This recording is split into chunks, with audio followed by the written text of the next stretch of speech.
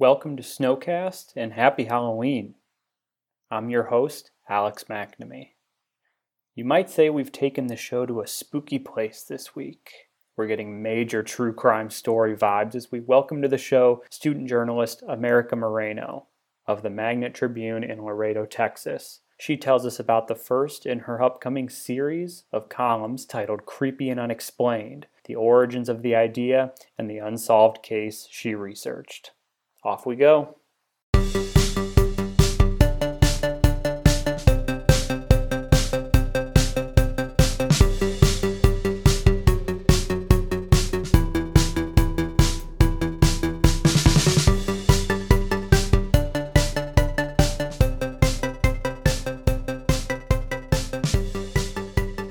America Moreno is a staff writer for the Magnet Tribune in Laredo, Texas.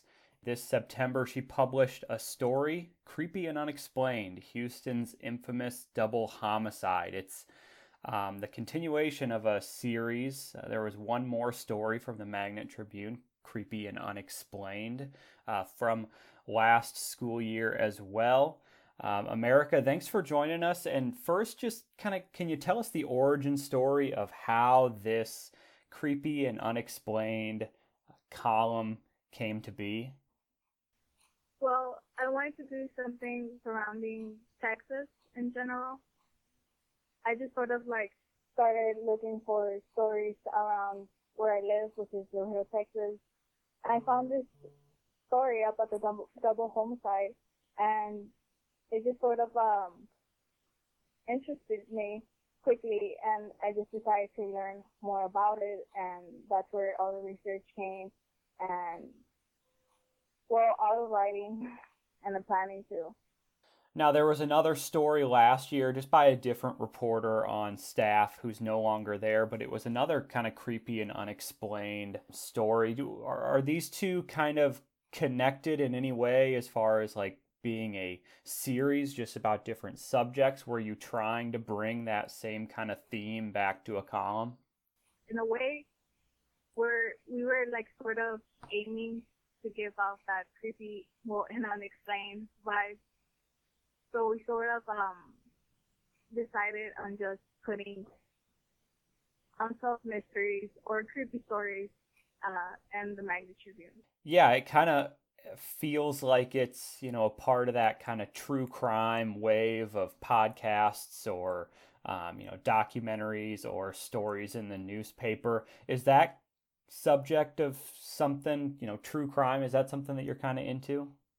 Yes, it is. I read a lot of stories about it, and I often watch documentaries and read books about it.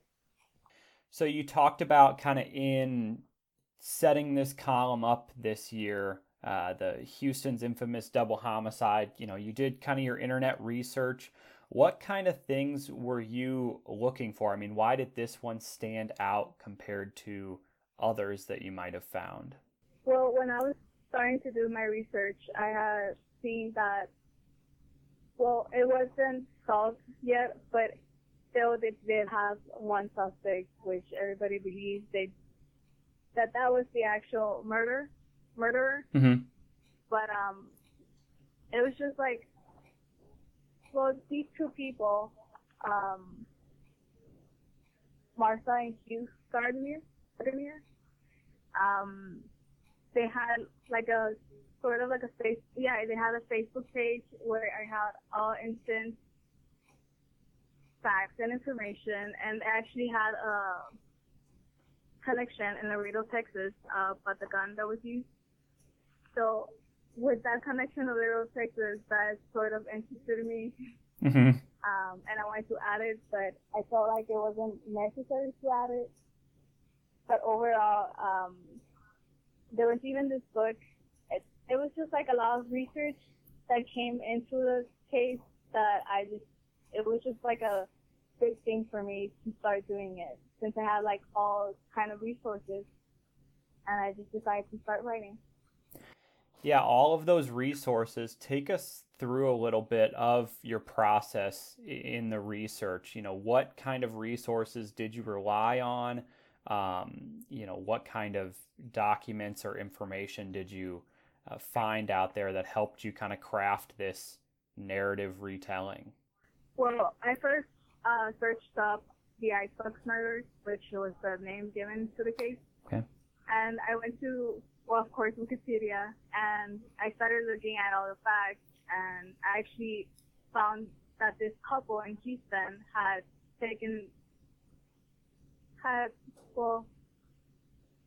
started doing more investigations since they believed that police didn't have a lot of resources and time to actually go deep into the case to find more actual facts leading to the suspect. And I decided to start researching on them, such as their Facebook page, and they even had a page dedicated to the Icebox murders. And there was a lot of articles, such as The Crime Tells Texas, videos on YouTube as well, and the page too, which was the IceboxMurders.com, and the Facebook page, the Icebox Murders too. And I just decided to contact the actual couple, just a bit of more information and more detailing on what actually happened, or something that didn't click to me, any questions. And they actually offered their help, and they helped me finish my story, basically. Okay, so the actual couple, who were these people, and what role did they play in? I mean, they weren't the ones who were murdered, obviously. Right. These couple they're certified public accountants, certified financial forensics, and certified fraud examiners. So they took a big part in the case because they were able to audit Charles Rogers, which was the only suspect and the son of Fred and Edwina Rogers. And they found a lot of backstory where it led to many people being connected, and sort of just going back to Charles Rogers being the one who murdered his parents. And they have their own website, Gardner and Associates, and I decided to just email them one day, and they replied almost instantly. That is awesome to reach out to them. What was that interview like? Were they surprised that somebody was contacting them about this, or was it something they've been used to? They didn't sound that surprised. Okay. They were willing to help me, and they even wished me good luck in my story, and offered if you have any questions or doubts or whatever, that they're there for me. And I contacted them, and they helped me greatly. That is awesome.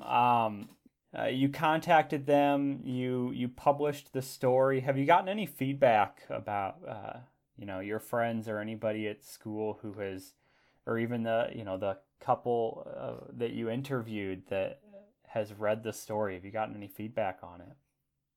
I haven't gotten feedback from the couple, unfortunately. Yeah. But I did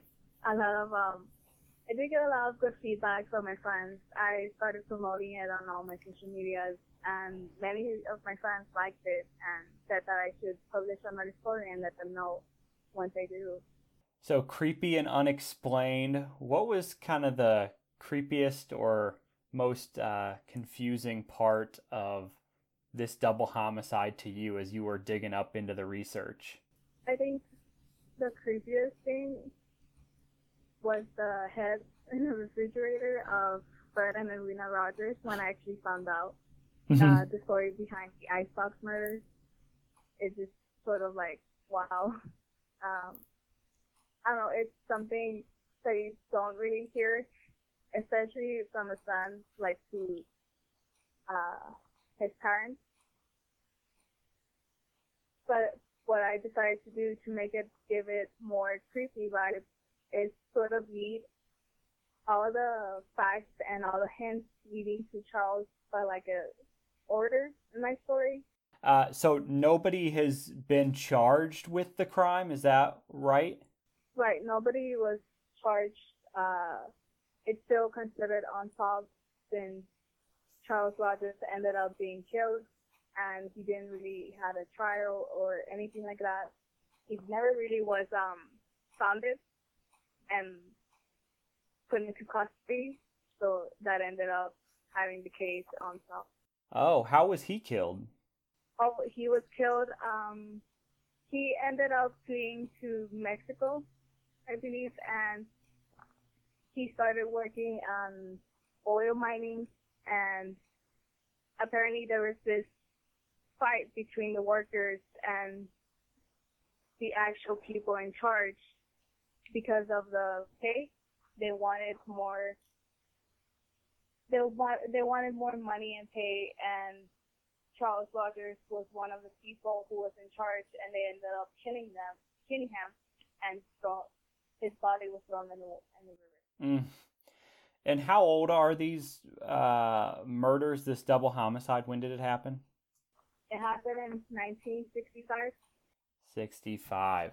A lot of great research, it sounds like, accompanied that for your story. And now people want more. So what, if anything, is in the works right now from this creepy and unexplained column from you?